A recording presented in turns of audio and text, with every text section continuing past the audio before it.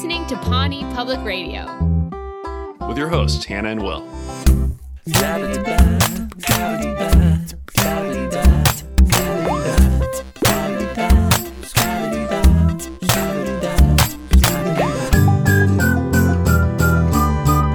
I hope you're voting right now. Yeah, in the booth, you thought you queued up your pump up playlist, which weirdly starts with Pawnee Public Radio. And yeah, we hope you're.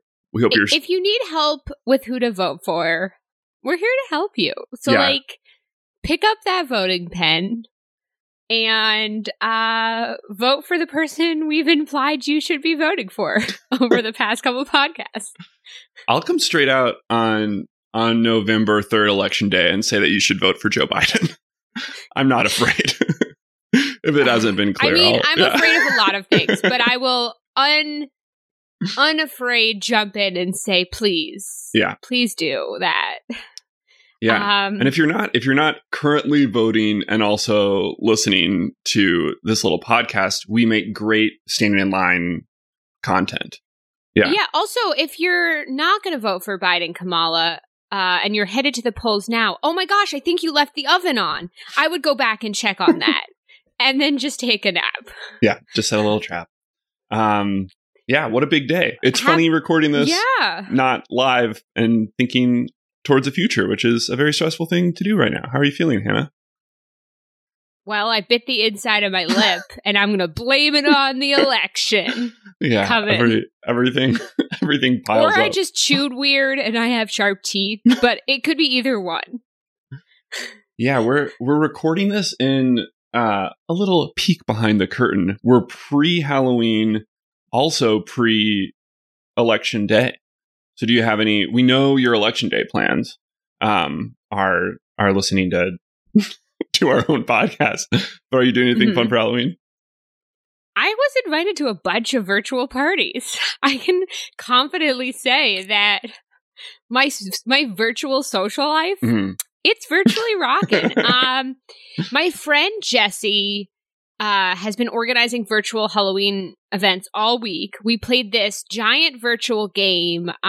This is a social deduction game. This is virtual. A virtual game. Okay, all virtual over Zoom. And I got to play this special character where I took over people's bodies virtually. It was really fun. And then tomorrow night, he's throwing a virtual mansion party. He promises there's going to be lots of different rooms and live performances, he said, a mysteries afoot. I'm really looking forward to this virtual fun. Do you have any fun plans? My big virtual celebration, or otherwise? I got to do something in real life yesterday. A theater company I love called Neo-Futurists in Chicago had a drive-in. They recorded 30 plays, very short plays, and projected them at this drive-in movie theater in Chicago. And so we drove there and we watched them. They were all spooky. There were 30 spooky plays. Yeah, in 16 great. minutes. It was a real blast. I'm curious to see if my social anxiety will translate to a Zoom mansion party. Mm-hmm. or the worry of what to wear. It can kind of just be from the waist up. And also, I will say you're currently wearing a costume. Costumes are required. Well, I turned on the snap. We're peek behind the curtain again. Whoa, just come on back here. Yeah, let's get rid of these curtains. It's so stuffy. We're recording on different sound recording devices, but we hop on Zoom so we can look at each other when we talk. Yeah, we're just like you. We're not in the same room with people. I downloaded Snap Filter, and I can't now. Every time I don't use Snap Filter, my whole video turns into just a yellow box. So I'm sort of in Halloween filter. That's what Will's referring to. Will, how would you describe my filter? It seems like a pretty approachable sort of Midsommar vibe at first, but then you do have the eyes of a demon. So similar to the movie Midsommar, which I've never seen, but I've seen a lot of analysis of. And if the analysis tells me anything, that cult was up to no good. Yeah. Yeah. It's not a good time to be in a cult in America. My impulse is always to be like, speaking of cults, as a segue, but we don't need segues here. We're traveling by foot and we're moving fast. This is episode 211, Tom's divorce. Yeah, it's a Tom-centric episode. Yeah, we can be pretty hard on Tom, but this is, I think if you were a fan of us peeking behind the curtain, we are going to pull back Tom's curtains a little bit in this episode, if that sounds like something you'd be into. So as usual. And if not, Tom doesn't care. Too bad. But we're doing it anyways. We're going to do the A story. We're going to do the B story. We're going to talk about it. And we're going to also talk about what we wish the C story was. Yeah, we're not, we've neglected our flights of fancy, but no longer. We start off with a very spooky non-Halloween cold open where Leslie is sent to the 4th floor. And the 4th floor is sort of where all of the worst parts about local government are like have infected the building. So it's divorce court, it's like the DMV, it's all the worst of the worst, and she has to go up there and deal with some paperwork. It kind of looks like Ron can't do it because it kind of looks like the 4th floor is shot in a Snapchat filter. It's all green. Like yes. it's like it's very, it's like the show was stuck in a Snapchat filter as well. Yeah, it's very we're method podcasters, and so we have we're all stuck in the filter right now. Ron doesn't go because he has a good excuse. He doesn't want to. Yeah.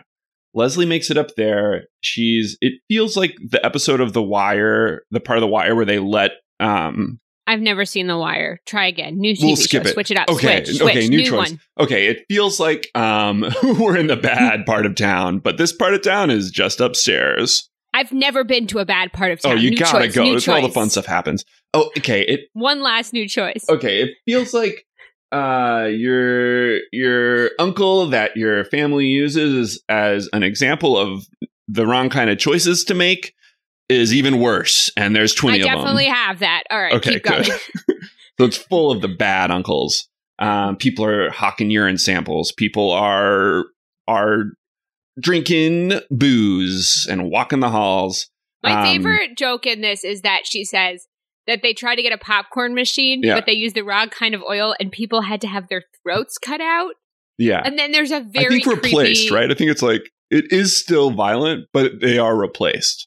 Like the throats are replaced. The listener kind of knows it. I just took a bite of salad and then chewed into my microphone. I won't be eating after this during the recording. I leaned back. I know.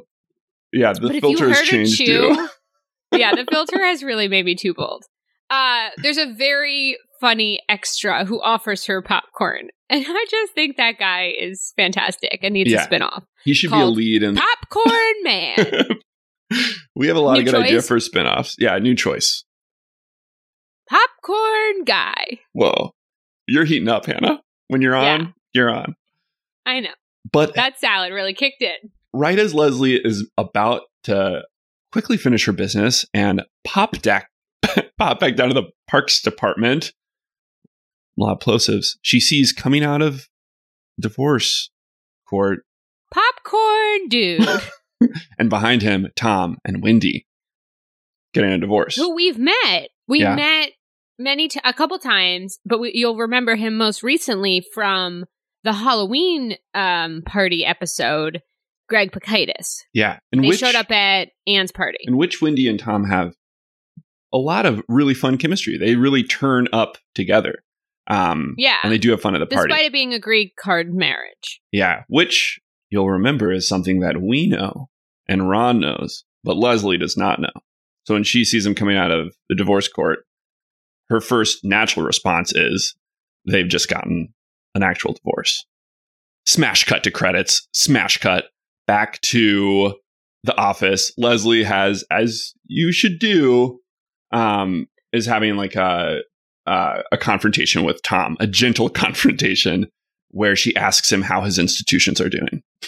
I feel like that's the kind of way I would ask things. Yeah. Like if I thought someone was pregnant, I'd be like, how's the inside of your body hanging? Like, it's that feeling of, I don't want to ask about this, especially something like divorce. So I'm going to ask about it in the worst way. Yeah. That's what basic psychology, right? Of like, the more you're afraid of something, the more space it takes up in your mind. And if your mind is connected to your mouth, which for us and for Leslie it is, directly, it can be easy to say the wrong thing. And she does. I'm just saying I relate to this. Keep me posted feel like when you relate to something. I think that's going to be key to understanding this episode. With Leslie, it's across the board. I feel like I tend to... But yeah, you can keep going. Yeah. I just really, I enjoyed that sentence. Yeah. So she asks him how his institutions are doing. We also, an important detail, which I almost just breezed right past, is that Tom has bought shoes on the internet, and they do look great. So just keep that in mind as we're recapping, that he's wearing new shoes in there. And Tom's, I think Tom would describe them as baller. If you feel that's an important detail, then I'll mark it on the chalkboard. Thank you. Write it down. Tom doesn't seem too sad about it, which makes Leslie even more worried. So she does what any good boss would do, and she calls a meeting with all of Tom's coworkers to try to come up with a plan to make him feel better, even though he won't admit that he feels sad. Do you think Tom's just sitting in the other room during this meeting, like, where did everybody go? I'm sure he's a little bit relieved. Maybe he, I don't imagine Tom wants to be in a meeting. The office is empty. And he's just like, why was I not invited to this meeting? Yeah, he's just sitting there, like, wondering what the meeting's about. We find out later in this episode. Maybe he knows Leslie well enough to know this meeting is definitely about my divorce. I'm just going to let this play out. Yeah, let it play out. There's nothing that I need to do about this anymore. And the rest of the office is kind of on board for it. They're also worried enough. I like Tom. That April cares about Tom. Like, she says he doesn't have family in town. Yeah. And I like, April's whole thing is that she doesn't care. Mm-hmm. But we've seen now for multiple episodes in a row, she might care a little. Maybe there's more to her pure surface level presence. Yeah. Is April a real person? She's a softie. Sound off in the comments below. So, the whole gang decides to cheer Tom up, and Leslie proposes, let's do something, do whatever you want. Tom immediately goes to the glitter factory, which gets gently shot down. We know Leslie's a great shot from last episode. Pull, she shoots it down. Bula bula bula. Jerry proposes what turns into a very sad suggestion of the place that he's gone to 3 times a week for the past couple of years, which is Jurassic Fork. Okay, here's a bit of a spoiler alert. Yeah. So, if you don't want this little tiny bit spoiled, please focus on your ballot again for the next 20 seconds. Yeah. Also, we're glad you're voting, but you might be taking a little bit. I mean, take as long as you need in there. No, take your time. If anyone knows me, it's that I encourage taking your time with voting. I'll agree. But if we're slowing you down, maybe do pause and finish up your democratic responsibility. You should. Actually, you know what? There's pretty long lines in some places. Maybe you're right. I'm trying to help out. The spoiler is that Jurassic Fork eventually the series goes out of business for what I think is the funniest reason. They tried to open a second restaurant, but they didn't understand what made them fun. They thought it was Steven Spielberg themed, so they opened a restaurant, Schindler's Lunch, a German place based on Schindler's List. And I just think that callback is so funny, and I can't watch the introduction without thinking about the end result. Yeah. Okay, now that the spoiler has been said, defocus from your ballot and join us again. Yeah. Jurassic Fork. It is, yeah, that's also, it's the perfect wrong Spielberg movie to have like a themed restaurant. Really good. Smash cut. Jurassic Fork. It's everything you'd want it to be. Do you think Schindler's Lunch? No, I shouldn't offend Schindler's Lunch. You can offend Schindler's Lunch. I would say be careful about Schindler's List. But Schindler's Lunch, dig in.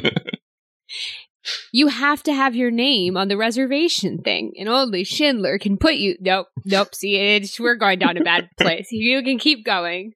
We'll come back to it in our bonus, uncut, uncensored portion of the podcast. So they're all at Jurassic Fork, and which is when we reach sort of like the main meat of the conflict. In that Anne doesn't want to split the bill evenly, which is really what this episode is all about. Is I think Anne dealing with that. But this honestly distracted me because Anne only got the Tyrannosaurus Caesar salad. She made that clear. She doesn't want to split the bill evenly. And this tapped into one of my anxieties. So I couldn't concentrate on anything else until I figured out what happened, because it is also a pet peeve of mine. If we're at a restaurant and, you order, $50 wine, as you always do, Will, and all I get is a little I like thing. Nice things. But I don't want to split it with you. I just really relate to Anne's anxiety. I was on a virtual date once, and spooky. The guy was like, they went to Vegas and split everything evenly, and he loved that trip. And I thought, this isn't a match. I just hated the idea of that so much. Yeah. So I'm really on Anne's side. Although I do think if you're going to go to a restaurant like Jurassic Fork, you don't just get a Caesar salad. This is the kind of restaurant where you get some like ravioli or pasta. Mm-hmm. Like the healthy options at Jurassic Fork. Ravelociraptors and spaghetti. Yeah. I forgot all dinosaurs' names as I started. I know. That used to be the main thing that I knew about. And then the main thing this podcast was about. It was initially conceived as more dinosaurs through the lens of Parks and Rec, and has since we've kind of lost sight of our main focus. Uh-huh. Yeah. It was called Pawnee Public Tyrannosaurus. Oh, I gave up. Yeah. Pawnee Public Tyrannosaurus Radio. Tyranno Radio. Brilliant. I nailed it. Keep going. So we see Tom taking Ron's advice to heart, which is pretend that you're sad, to like give Leslie what she wants. And the way that Tom is pretending to be sad at Jurassic Fork is by ordering a lot of really expensive things. And Leslie says we'll split the bill evenly. Yeah. So there you go. The conclusion to the main story of the episode. All wrapped up. What are they going to do with the rest of the time that we have? I'll tell you. First, Leslie thinks that everyone should go around and say something nice about Tom, which is a great little bit of character development for all of our friends in the Parks Department. Jerry says, I really wish I could have your body. Anne says, I think Tom is really nice. If you give me your credit cards, we can split things easily. April says that Tom is the only cool person in the office. And then Donna says Tom is her little prince, and she just wants to put a little cape and a little hat on his head. If you had to say something nice about Tom, what would you say? Okay. Would you be able to play this game? Yeah, you laughed at me earlier, but I would say the shoes that you bought on the internet are, I would say, hella tight. Is probably what I would say. They're hella tight, Tom, and you know that. I think he would like that more than Jerry's I want your body. Yeah. Yeah, this is another episode, too, with Jerry where he does all right. He proposes Jurassic Fork, and people are kind of all for it, even though... I don't know. He does get shit on for saying he wants Tom's body. I feel like he's less, like in the Boys Club with Guns, whatever, the hunting trip. Mm-hmm. He was very much fully a dude in the trip. But now he's back to being a little bit... That's a good point. A low status guy. And he gets ripped apart at his favorite place in the world. So that's got to hurt. Yep. That the memories of that place are going to be forever tarnished. Rough. So, Tom is happily pretending to be sad. Everyone's starting to drink a little bit. Things are loosening up. Ron approaches him in the shadow of Triceratops and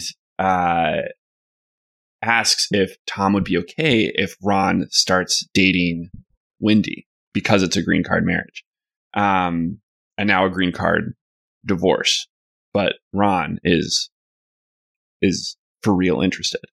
And Tom, who has been pretending to be sad all evening, says that that's not a problem. But then as soon as Ron leaves, we see that it is a problem.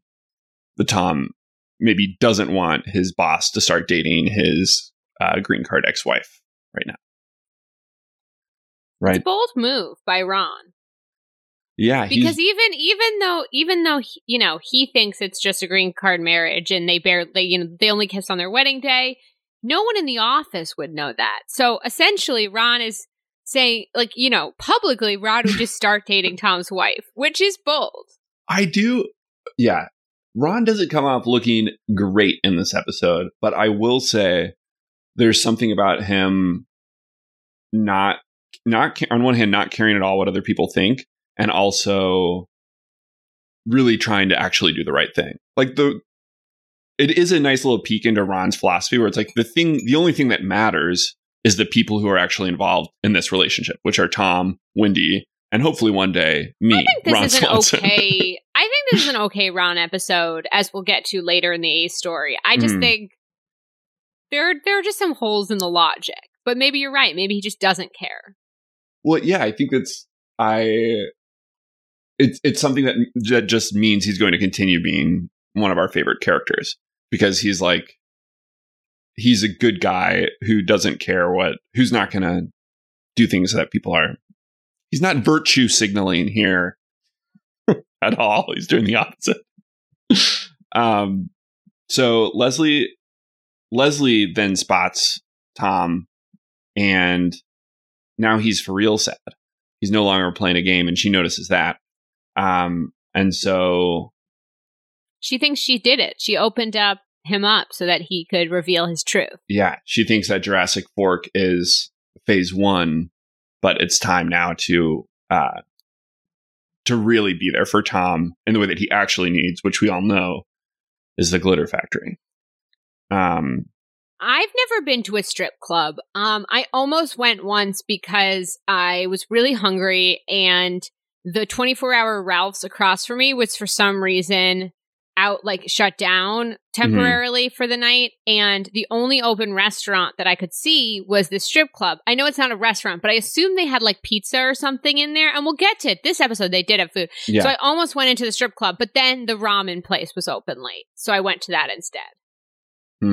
Yeah. This was a couple years ago. I don't feel like a strip club would have ramen. I thought they would have pizza. I thought pizza in the shape of boobs or something. Yeah. So two pizzas. That was my only almost went to a strip club, but I haven't been. Yeah, I also have never been. I don't feel that draw at all. Which is, it's great that we get to go and have a taste of the strip club. I'm sorry about that sentence, but we do get to get a glimpse inside the glitter factory and sort of feel like Leslie, who says she feels like Jane Goodall. One of the strippers is Tom's emergency contact. Yeah. Which is, great detail. Truly, I feel like there's got to be consent involved in that. He has good relationships with these women, and it's an honest profession.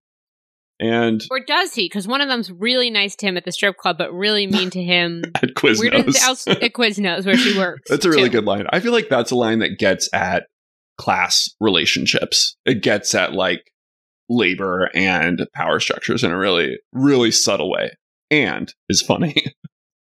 So we're at the glitter factory. Leslie's nervous. We're there. We're in our first strip club. That little guy. We're there. We're looking around. Everything is blurred out. We immediately relax a little bit. Whew. We didn't realize thought this show was about to be R-rated. Will was like, "You promised me titties." That's what he said when we were watching them together. Yeah, I say that every episode, and this time the joke totally backfired. But you can watch this episode with your 13-year-old son, and it'll just be a little weird, right? Would you say that? That's just a tiny bit. Just a tiny little bit. So yeah, Tom getting sadder and sadder. At this point, too, we're just with Tom, Ron, and Leslie, because Donna reveals she can't go to the glitter factory because she's got some beef. She's got some beef with some of the ladies that work there. Another great spin-off movie. And April can't go. You think a because movie? Leslie You think won't it's let a her. film? We're not. I think it's this a isn't film. a Better Call It's- Saul yeah. situation. This is. I think the Donna, like, why she can't go to the Glitter Factory is like an action-packed thriller. All right. Let's Just write it. pitching it. Yeah. Yeah. Writes itself. That's what I love to say about things that I'm not going to write, because then maybe eventually they will write themselves. Ron, we learn, is not into strip clubs, but he is into all-you-can-eat breakfast, all-day breakfast buffets, which is another sign of, someone you can really trust. So we get from him a line that I think crosses the good guy, shows that he's a little too oblivious to how Tom is actually feeling right now, where he's chowing down on some eggs, and he asks if Wendy makes scrambled eggs. I reacted to this when we were watching. He were right, said, yeah. "Does Wendy make scrambled eggs?" And I just thought that's a weird question to ask. Yeah. Well, It just implies that you slept with her. We're in the morning after. Would she make me scrambled eggs? It's just a weird thing to ask Tom. yeah. But I do like that he doesn't like strip clubs because he likes a salt of the earth woman. But he loves the shot of him holding up the bacon, smiling. Just It's just a gleefully, great Nick yeah. Offerman like moment of glee. Yeah. So at this point, no one is having a good time at the strip club. Leslie tries to partake of strip club culture by buying a lap dance for Tom From Seabiscuit. From Seabiscuit, who I now also feel pretty guilty for not remembering the character's actual name. Sierra. Thank you, Hannah. I love when Leslie makes things worse, like when the Venezuela episode happened and she called Tom a like pathetic servant boy to like kind of go along. And in this episode, the stripper's she's named Sierra, and she keeps hearing Seabiscuit, so she goes like, "Run along, Seabiscuit." Well, yeah, it Just makes it so much worse. It's also like Leslie doesn't like the place, but I kind of feel like there's something about her that she's such a rule follower that she buys into. She becomes like an extreme version of the culture. Like she's just bossing. She doesn't get Sierra's name right. She calls her Seabiscuit. She like shoos her away. I don't know. She gets the vibe of the Glitter Factory, I think. And But you were right. no Nobody's one's the having best fun. version of themselves. No, Nobody's having fun. except Ron with the bacon. And Tom is Ron. Yeah, I guess Ron is actually is having a pretty good time.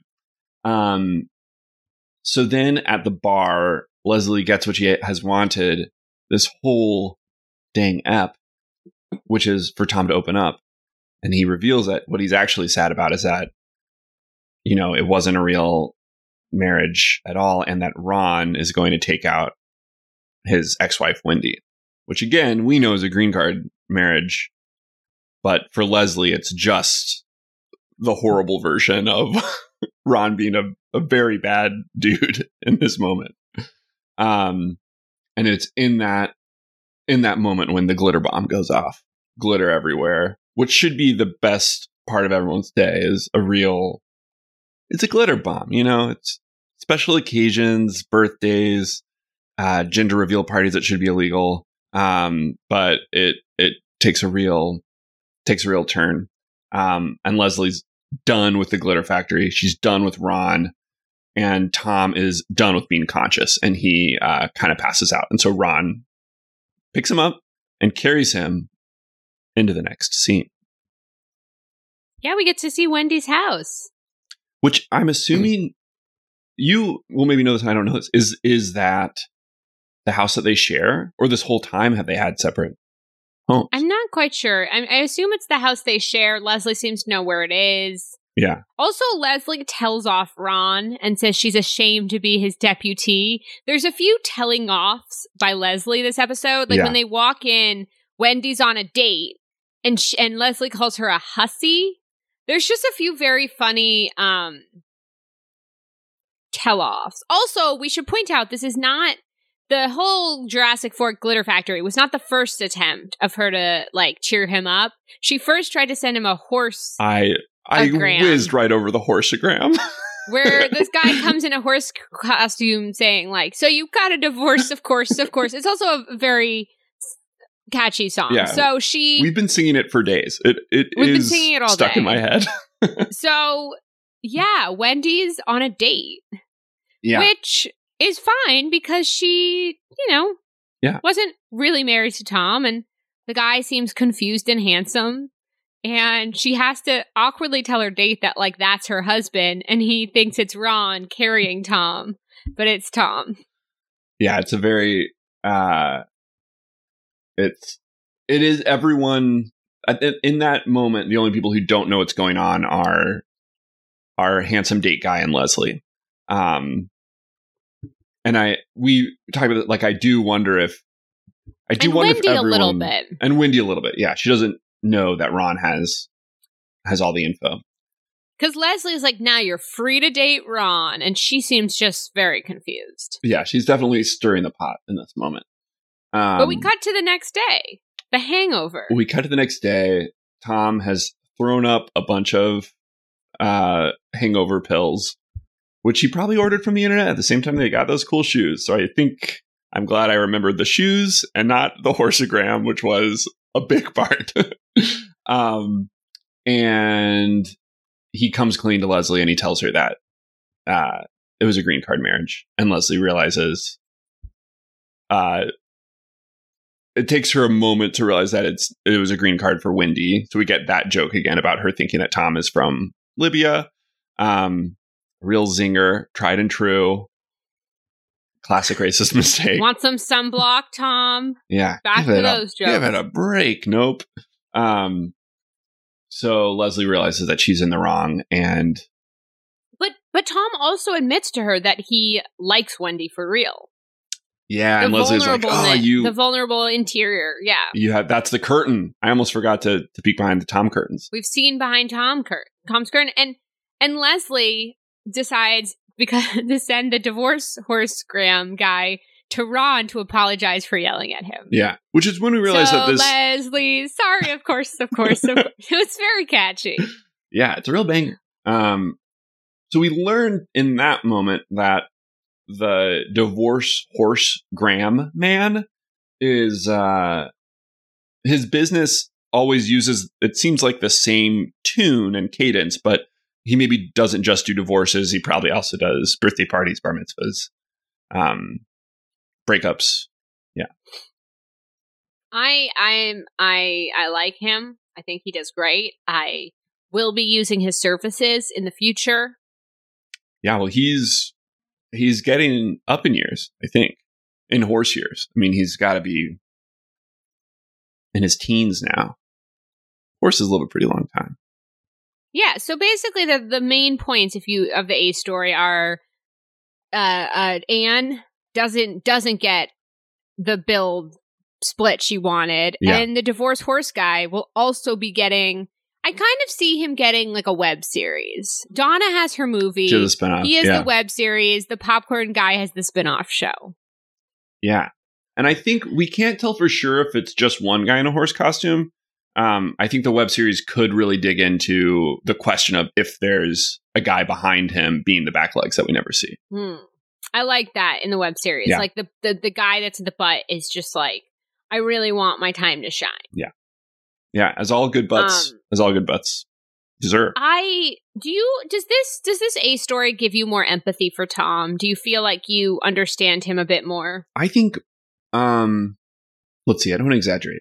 I would say, yes, 1000%, I guess, is my like couched response, you know?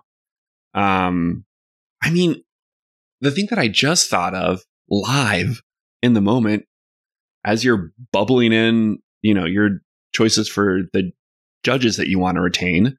Yeah, take your time with those judges. We're not judging you. It's very important. We're not the judges here. We're needing some time on that. I mean, I feel like his whole life he's been the friend that people would approach for a green card marriage. Like, I also feel like the divorce moment is sort of like all of that also catching up with him, where it's like, to have a green card marriage, you probably want to pick someone that you can't even imagine being with. and I think he moves through the world again. We said, the things that you're afraid of become like a thing that fills the room. I think because he's so afraid of not being included or being like not finding love, that he exudes the opposite kind of energy that makes it so hard for that to happen. No, I think that this is a really, redeeming episode for Tom and showing his backstory. My main issue with Tom is that time and time again, he like doesn't grow from the lessons he learns. Like he'll multiple times, I guess I can say this vague enough so it's not a spoiler, but he'll do things like he'll do something selfish. He'll mess up something for somebody else, but then there'll be this reveal where he secretly like really cared and all this stuff. But then he'll do it again, like the same pattern. And I guess that's mainly my issue with him, in addition to some of the, like, some of the little bit of sexism. But, I do think, I've said this before, that, like, when Tom is failing with women, we see kind of why he puts on the bravado he does. And this is him truly failing with, like, loving this woman and then, being stuck in this situation. So it does make sense that the bravado is all just a smokescreen. Yeah. I wonder. It's also sort of like sitcom syndrome, where it's like we need Tom we need him to not grow too fast so we can have multiple seasons. But we also need him to be someone who has the capacity to change per episode. He just gets in. He gets in the exact same situation with Leslie, where he like messes up. A little bit of a spoiler alert. So focus on the propositions while I say this if you don't want to be spoiled. But he like messes up a campaign event because, his business just failed. And then it's revealed. And then she cries when she sees hears the speech that he actually wrote for her. And then with Ben, he is supposed to introduce him for some centennial of the town. Completely makes it about himself, but then it's revealed he had this beautiful speech and he makes Ben cry. It's like the same situation. This is less an issue, I guess, with Tom in this episode than it is with him in the future. And I do think this episode shows a lot of who he is and how he cares. Yeah. Also, it's revealed that most of his friends, April says, are like dumb frat guys. So nature versus nurture a little bit, he surrounds himself. I am curious what April's like metric for dumb frat guys are, and I like to think that it includes everyone. Yeah, that's true. Speaking of dumb frat guys, B story, which I just like to think of as Andy versus Mark. I think this, if I'm not mistaken, this is sort of the conclusion of the battle between them. And by battle, it's like Andy fighting for Anne and Mark being like, please, why don't you just not, Yeah, and also it's important to note that the entire B story takes place during Bring Your Girlfriend to Work Day. Yeah, let's discuss this a little bit. It's, Andy, pops his head in to mess with Mark and Anne. But Mark and Anne are always in Mark's office, and they're always, like, looking at architecture plans. They're not even sitting there eating lunch. They're always, like, looking at vague... Why is he constantly showing him his architecture? Why is... She's in her scrubs. Did she run over from the hospital just to, like, look at his architecture? Can you explain this to me? Yeah, no, for sure. I think what it is, Anne's probably working 16-hour shifts. She's an essential worker, but maybe she has a free period. Or maybe she has like a class with a teacher that she doesn't like. So she's skipping that class at the hospital to be with Mark. I also don't understand it, Hannah. I think it's, like you had an issue with how Dave, who we haven't heard from in many episodes, kept popping into the office. Like if they were even eating in the courtyard, it would make more sense. It's like maybe the hospital's really close by. And he invites her over for lunch, but they're always he's always sitting down.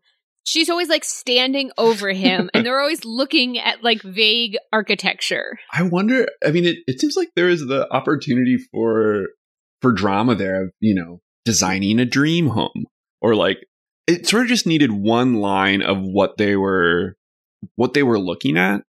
And there's and one why scene does he where never pull a chair up for her? she's always kind of, I think it's so that She's it's kind of like sitting on the edge of a table. visually dynamic, so we've got levels to play with. Or maybe it's like that improv game where one person has to be standing, one person has to be sitting. Lying down. Yeah, which is why Andy rolls into the office, makes what I think is a very bad and also very funny joke about Mark having ordered a bunch of very small, extra small condoms. And weirdly shaped condoms. That they never heard of. I love how he says this, and in his head, because we cut to him after being like, he didn't actually order it. Like, he genuinely thinks this is going to work. And as if Anne hasn't seen Mark's penis. Yeah. Like, as if, like, yeah. I mean, maybe they're waiting. I don't know. They don't have much chemistry. I mean, and I think it's Andy is living in this fantasy world where he still expects to like win the girl at the end of today's episode. Yeah. And he's got a plan to do it. I can't stop thinking about the architecture thing that Mark and it's really annoying. It also feels like a scene where on the page, Andy has the first line of the scene, but the camera starts on Mark and Anne looking at the like architecture documents. And it really feels like maybe in that moment of like being directed in the scene, they weren't given a ton to work with. Because I think Mark is just like, so, and then Andy walks in. It's just it's funny that who knows what they're up to? Maybe they're building. Not even eating. And like Andy asks Anne, are you here for work or pleasure? She says pleasure, but it doesn't look fun. It doesn't look looking fun. At but they end up at Jurassic Fork. The B story ends up at Jurassic Fork. Yeah, they get swept along with it too. And Andy also, I mean, it's nice. It's nice that he's a part of the office, even though he's, young shoeshine, old Andy. And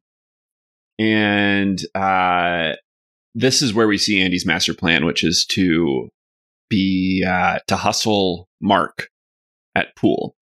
And so he roasts Mark for being a bad architect.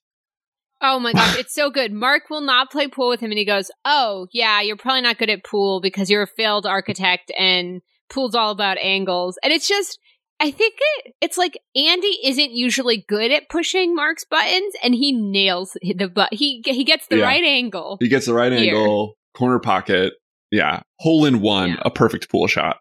So Mark wins the first game, which is, all a part of the hustle, but Andy reveals that he may have made a terrible mistake and that Mark is actually a pretty gifted, poolist, a pooler, if you will. So they're playing double or nothing. Pool boy. Yeah. Pool man, pool boy. That's what the game is all about. Andy ends up getting $6,400 in debt. But you calculated how many games they played. Which is, it's the right way to do TV, is to figure out how many games. Really do the math. How many games went down here. And it turns out it's 9 games. And on the 10th game, they up the stakes. And as in every healthy relationship, they decide to play for Anne. Yes, well, Mark initially, in fairness, says, if I win, you have to leave us alone. Yeah. And then Andy said, that's not good enough. I want Anne if I win. And so, in fairness to Mark, also, April has been maybe watching this whole time. Yeah. She's like there. What does she say? She's like, get him. Someone fight. Like, I think she's like, punch each other already. But she's just there watching. I honestly, at one point, Tom is like in a different section of Jurassic Fork. It's a confusing dinner. Like, who's at the table? Is Anne just sitting at the table fuming over the Caesar salad? Like, obviously, pandemic times this would definitely not happen, but I feel like no one stays at the table. Yeah, it feels like maybe there's an interactive element that's being implied about Jurassic Fork. Maybe there's actually more to do.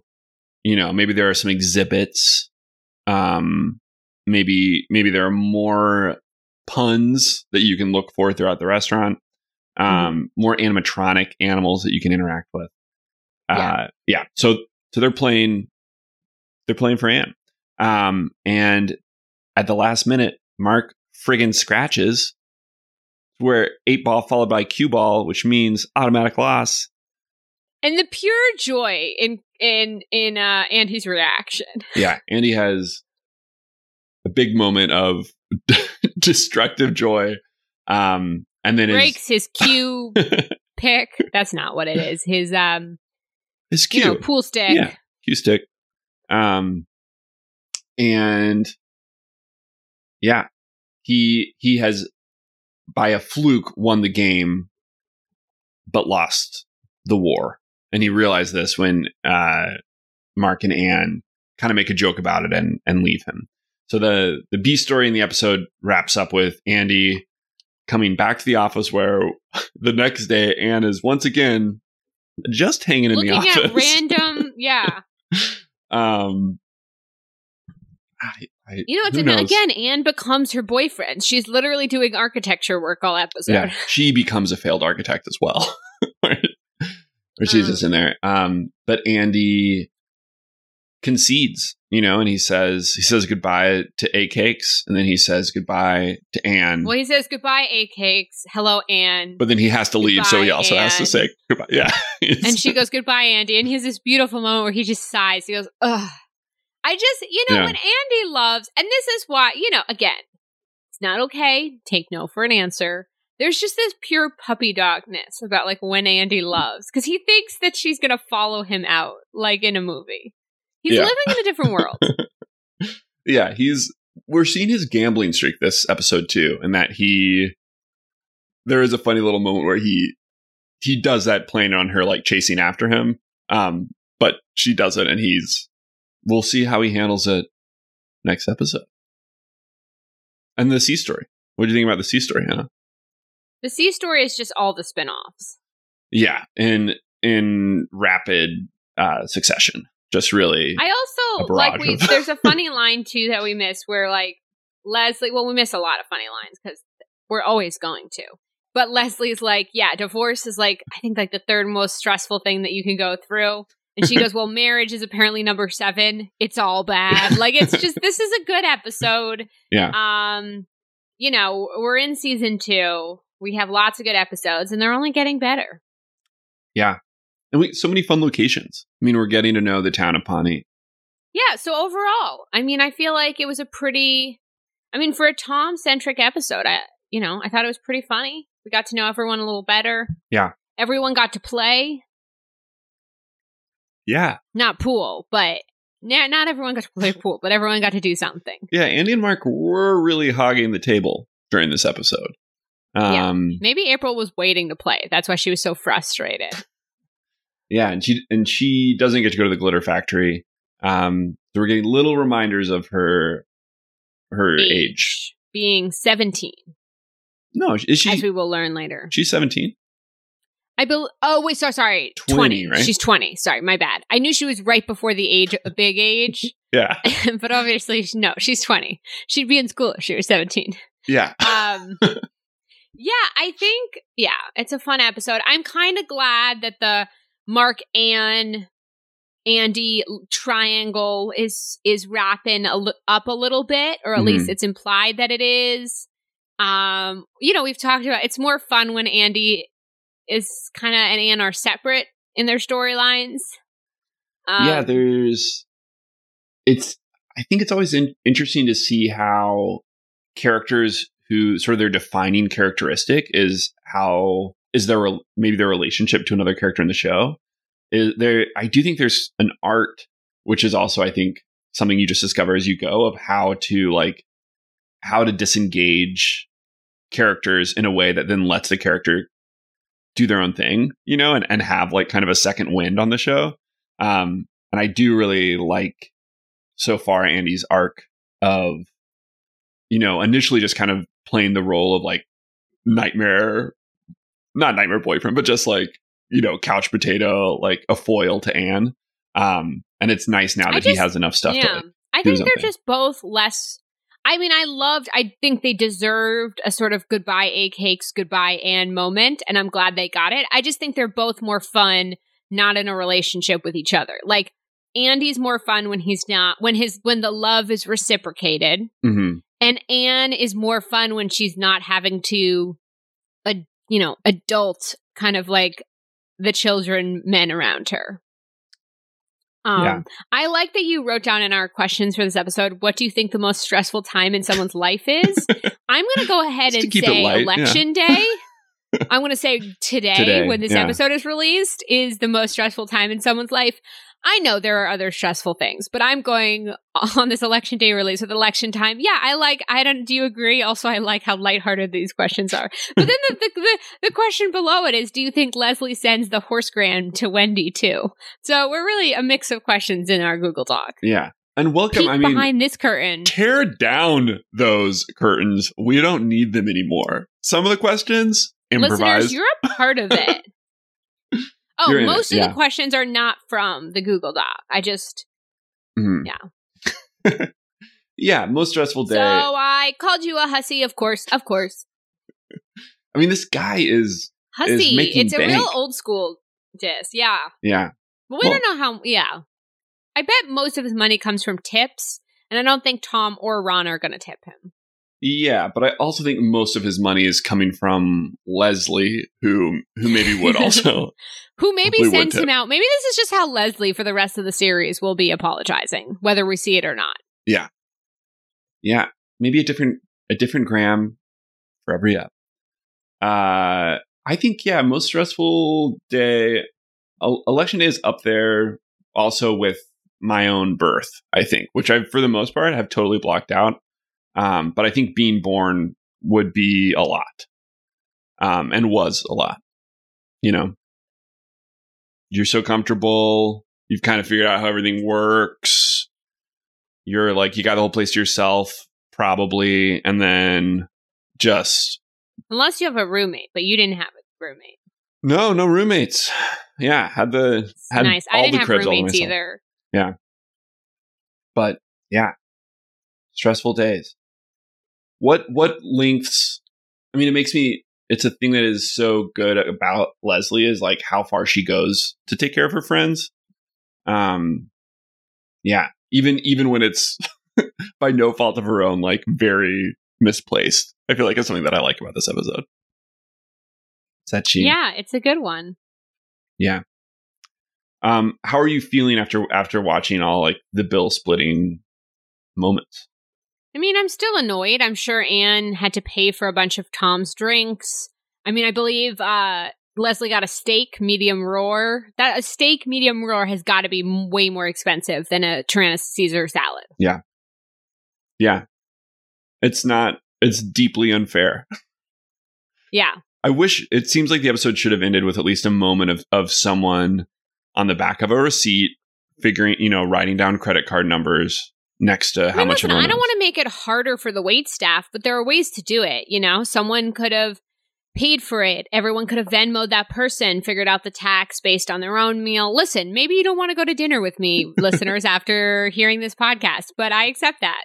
Really? I'm not paying for your stuff. You bringing up Venmo as like a plot element it reminds me of how everyone of like talking about cell phones in a horror film, being like, why don't they just call someone?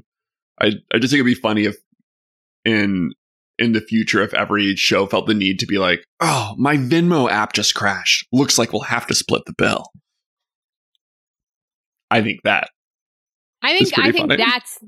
the real, that we're going to rewrite this episode, but it's going to be like called Venmo Crash, not Tom's Divorce. Tom's Venmo Divorce. It would solve so many problems.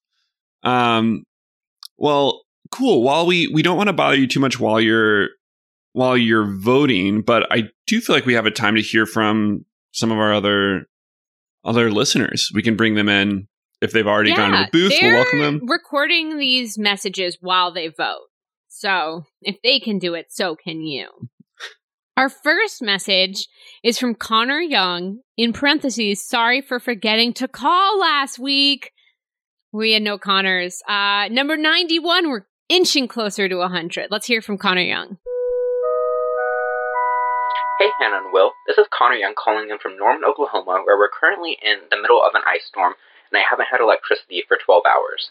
So the first question's for you, Hannah. As someone who spent 39 days without electricity on Deal or No Deal, What are some good activities to do when you don't have electricity? And then my second question is kind of a what if for this episode. What if the pool contract was actually legally binding and Anne had to go back to dating Andy? How would that shape the rest of this season, maybe the rest of the show? Would it become more of a procedural show where Anne tries to figure out legal loopholes, how to get out of this contract? What would happen? I'd love to hear your thoughts. Thank you. Okay, Connor sent this message 2 days ago. I hope you have electricity by now. Also, no worries about not calling. Ice Storm is a very, very good reason. Yes, we accept that as your reason. When I was on Deal or No Deal and we had no electricity, I mean, we mostly schemed, voted each other out, things of that nature. So what I would do is I would run up to, your roommate, your family, whoever you're with, and just be like, I think we should vote out Mom. And then really just stir confusion to pass the time. Would you ever make any fires? I definitely think Connor should make a fire and then bring it out into the ice storm. So it's fire versus ice. Yeah. Thank you for asking that. And then the second question was a what if. We love our what ifs. What if it was legally binding? A much different show. Yeah, much darker. I think that's more of a real turn. Handmaid's Tale level. I believe in the ultimate goodness of Andy's character, and what I hope after the writers had seen the episode fully filmed, produced, and edited and realized that they'd made a horrible mistake in following through on this legally binding agreement, that maybe there would be like a 1 episode turn where Andy is back with Anne and realizes like, this is no way to live. This is horrible. And then he rips up the contract. You heard it here first. Ripping up those contracts. Connor Young, thank you so much for calling in. I hope you have your power back. Next, we have Sarah, number 92. Hi, this is a message for Sports Guy Dad. I'm using the SpeakBike as our new social media platform. Obviously, its actual intended purpose. Sports Guy Dad, the Dodgers won the World Series. I was so excited. 2 championships for LA in 1 year. A silver lining in the mess that is 2020. I hope that you were celebrating with all of us. Not sure that you're actually from LA if you're rooting for the Dodgers, but as I know that Hannah and I are in LA, go Dodgers! Yay! I love the idea that this just becomes Sports Guy Dad's podcast. Not even a spin-off. Takeover. It's just a slow transition. Sarah, Mookie Betts, who is on the Dodgers now, obviously, was on the Red Sox. We're from Boston, big Red Sox fans, so we were rooting for Mookie Betts and the Dodgers. That's the connection there. Thank you for calling in for Sports Guy Dad. How was the vibe in LA when it happened? I was in bed and suddenly there were fireworks for like 2 hours. And I just didn't realize everyone had fireworks. There's even video online of like a plane coming in and all these fireworks. Like, I don't know. Do people just have fireworks at the ready? Did they get the fireworks before hoping they'd win? Yeah. Are these 4th of July fireworks they didn't get to use because they were in quarantine? There were just a lot of fireworks. There's a whole personality type that goes with person who is prepared with fireworks, I think. I think I think everyone that character, the spinoff is a novel called Guy with the Fireworks. Yeah, it's really beautiful. It's actually a really poetic novel. Yeah. I was doing a late night improv show at the old IO, which used to be in Wrigleyville. The new IO no longer exists. The opposite of sports in a big time sports place. I was doing an improv show there the night that the Blackhawks won the Stanley Cup. I thought it was going to connect to Wrigleyville. I was like, that's baseball. But yeah, okay. But it's like the place where everyone. It's a place where you celebrate. Like watches. Yeah, it's the bar, the sports bar. And it was, I just have a memory of like coming out into a changed where I saw some videos of LA and it just, or like there are street cleaners there preemptively. It's just like a mad house. For those listening still, if we had some sort of Patreon one day, would you all be interested in a Sports Guy Dad Patreon special episode thing? Because I feel like put him to work. I feel like it would be. I think it would be Will and I and Sports Guy Dad discussing sports. Please let us know. I feel like Sarah's voicemail and emails. I feel like Sports Guy Dad gets a lot of messages. Sarah, thank you so much for calling in for Sports Guy Dad. Who's my dad? If those forgot. Next up, we have Christy, number 93. Who will be 100? Hi, Hannah and Will. This is Christy from Indianapolis. I have a comment about Hunting Trip. The Pants Queen moments when Leslie and Anne pants Tom. At the beginning, this is part of Leslie trying too hard to fit in with the guys, and at that time it feels pretty wrong, even though she's just copying Mark. I mean, imagine your boss doing this to you. And then at the end, Anne pantses Tom because he shot Ron and came on to her, and then that one is deserved.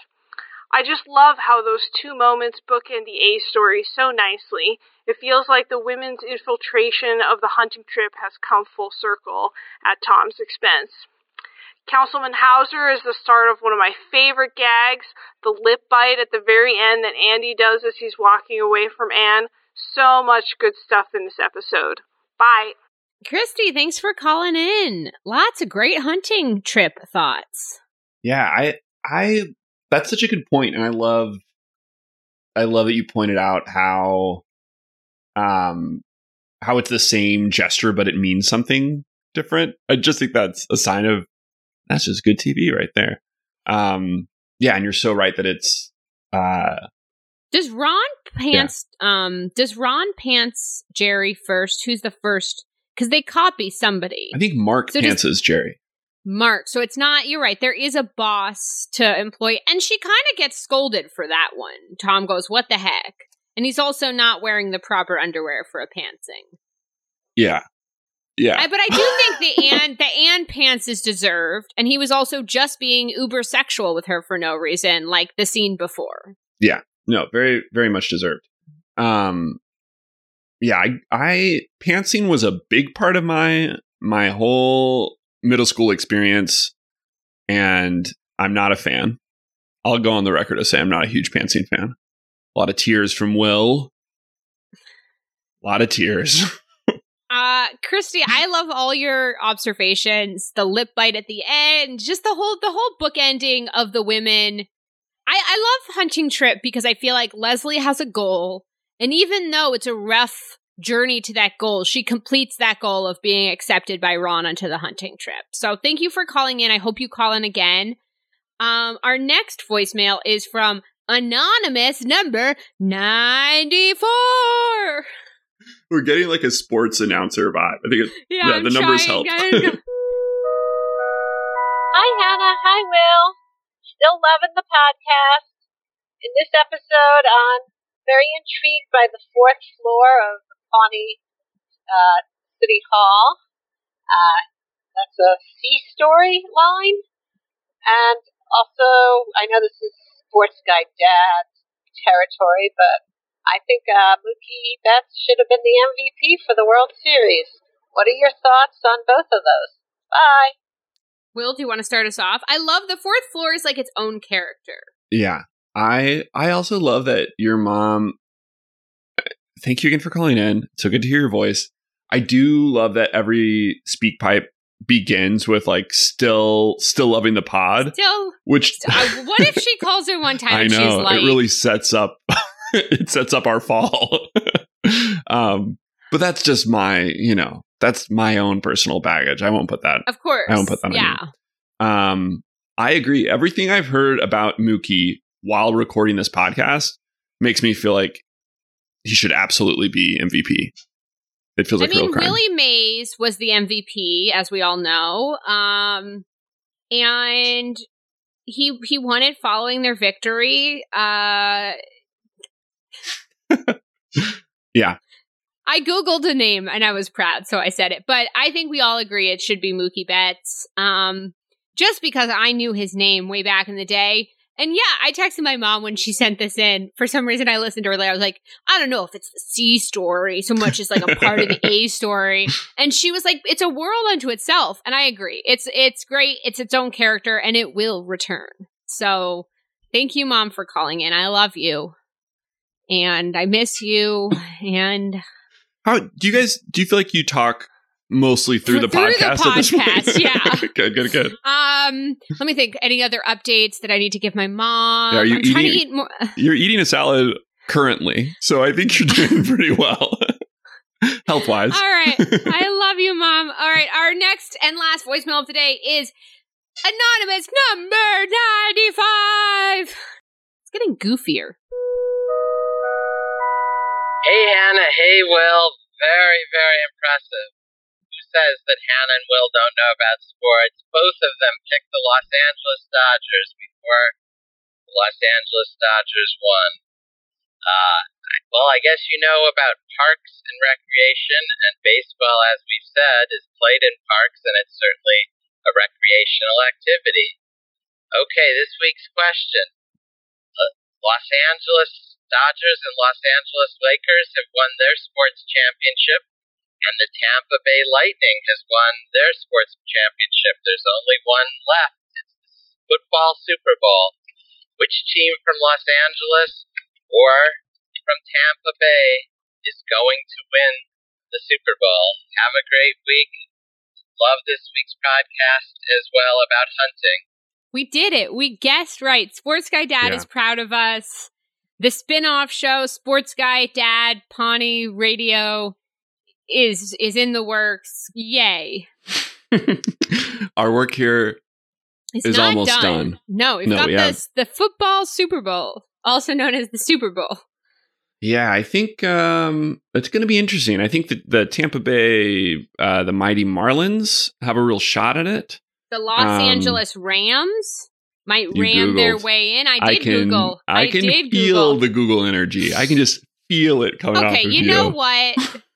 I don't know if it's Marlins. I just guessed. Are they, let's see, Florida football team? Could be the Tampa Stingray Tigers. They're the Florida Gators. Oof. It's a different animal, Will. I'll go with the Rams. I gotta go with LA since I'm in LA. What are you going with, the Gators or the Rays? I'm gonna go with the Rays. I'm gonna do a write-in victory. But please don't write into the ballot you're currently. No, we're joking about it because is not a vote in the right direction.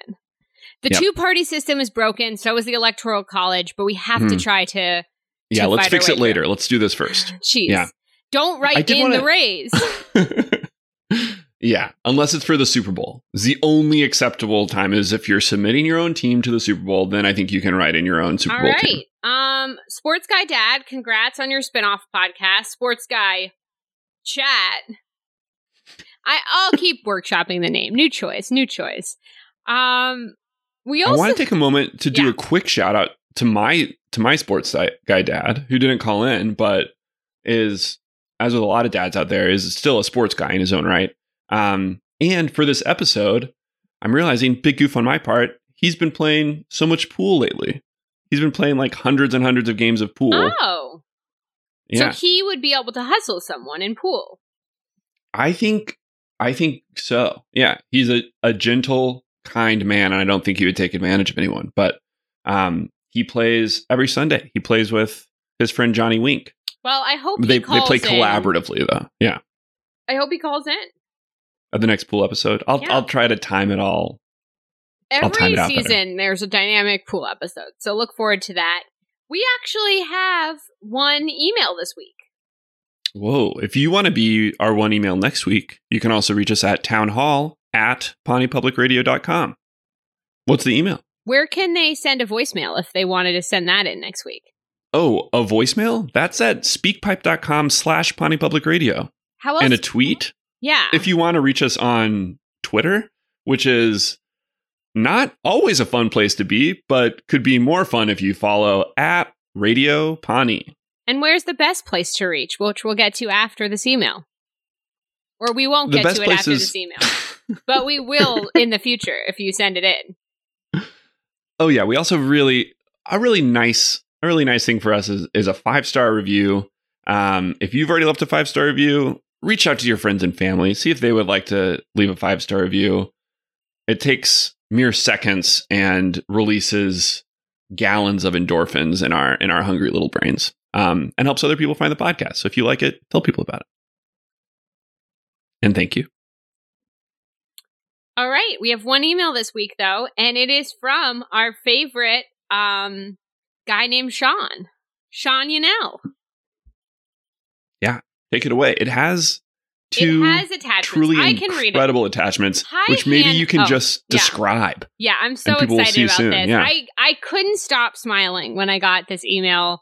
I opened it up in front of Will, and I just was so happy. Will, can you confirm this? I can confirm. Yeah. I'm a huge email fan, and this is a good email. It's from Sean. He said, "Hi, Hannah," and then in parentheses, "and Will. Another great show this week. I know Hannah said she didn't want a picture of herself, so I wanted to send you a version of the mural I've been working on. People on the internet can be mean, so if you think there's any way for any negativity to come from this, please let me know, and I can maybe edit out the people and just have camels. Thanks so much for making the show. It's one of the highlights of my week, Sean." First of all, I just want to say thank you so much. I'm about to describe what was attached to his email, but I also want to be clear that most of the art I've gotten, both on my time on Deal or No Deal or the Pawnee Public Radio, I've really enjoyed. I just, every so often, it's not even intentional, I'll just get a cartoon of myself that is like if my middle school insecurities drew a drawing of me. Let me describe the art that Sean Yannell has drawn. If you want, I'm also going to tweet this from our account. And of course, thanks Sean. So you can check it out at Radio Pawnee. But it is a beautiful mural of Will and I in outfits we wore in our sort of promo Pawnee Public Radio shoot. Which I still wear at least once a week. Riding camels. A camel. The first one says Pawnee Public Radio. The one behind it says Connor Club. The camel behind that says Awesome Guest. And then the fourth camel, whose head is peeking in, has an anonymous mask to represent the anonymous call-ins. Sean, this made me smile so much. I love this. I'm very happy with it. Nothing has to be redrawn. This just makes me so happy, and hopefully I can feature it on some of the social pages. Yeah, I'm probably going to tweet it out before the episode even airs, to be honest. I see you drifting away towards posting. I'm so excited. Yeah, no, it's really beautifully drawn. Made me so You're happy. Quite the artist, Sean. Yeah, it's the most wholesome mural in the style of Parks and Recreation that I've ever seen in my entire life. Again, like an artistic watercolor. I really or what colorful. Hannah said before we started filming was that we both look hot. I thought our cartoons were pretty hot, and I know I talked about my insecurities with cartoons, and maybe Sean was like overcompensating by making us so hot in cartoon form, but I love it. That's a part of art that people don't talk about enough. Is like, what kind of art do you like? It's okay to just be like, I like hot. I like hot stuff. Hot cartoon art. Sean, that is its own genre. Thank you for writing in and being such a great listener. I said to Will after I got this, and I was like, our loyal listeners are so great, and I want to meet them all. Virtual party soon. We'll figure it out. Yeah. No, it's a real pleasure to get to watch the show with you all. And maybe again, I keep bringing up this Patreon we don't have yet. So yell at us if you're not interested. But maybe we do a thing where we do a night where with patrons like Sean, we could I'm assuming Sean would become a patron. I'm so sorry, Sean, if you're I would not. But we would all watch an episode together or something like that. Because I just want to meet everybody. We've got, and I like the idea that it has big kind of your kind of mothering energy. I think of you gotta call more. You gotta join the club. I'm be fun. I'm so excited. Yeah, I love it. Thank you, Sean. So if you're done listening and you haven't voted, please go vote. Please make phone calls. Please make sure your neighbors have voted, your family members. Just really let's go out and vote. In this country, so many people don't vote, and that's horrible. So vote, please. I'm begging you. And I think no matter what happens, make a plan to stay involved. That feels like very much actually in the spirit of this podcast and in the spirit of Leslie Knope about how to stay involved with your community and how to work together to make good stuff happen. At this point, there's you really took your sweet time and you filled out your entire ballot, and I think it's time to put your sticker on. The people in the voting booth next to you are like, what took them an hour and a half to vote? Well, they don't know it took you an hour and a half because so many people have come and gone through that booth. No, thank you so much for listening. Thank you so much for voting if you have done that during this episode. And hopefully, I hope this can be maybe a joyful little escape. We're just really glad that you chose to listen to us while voting. All right. Have a great week. Be nice to each other. Bye.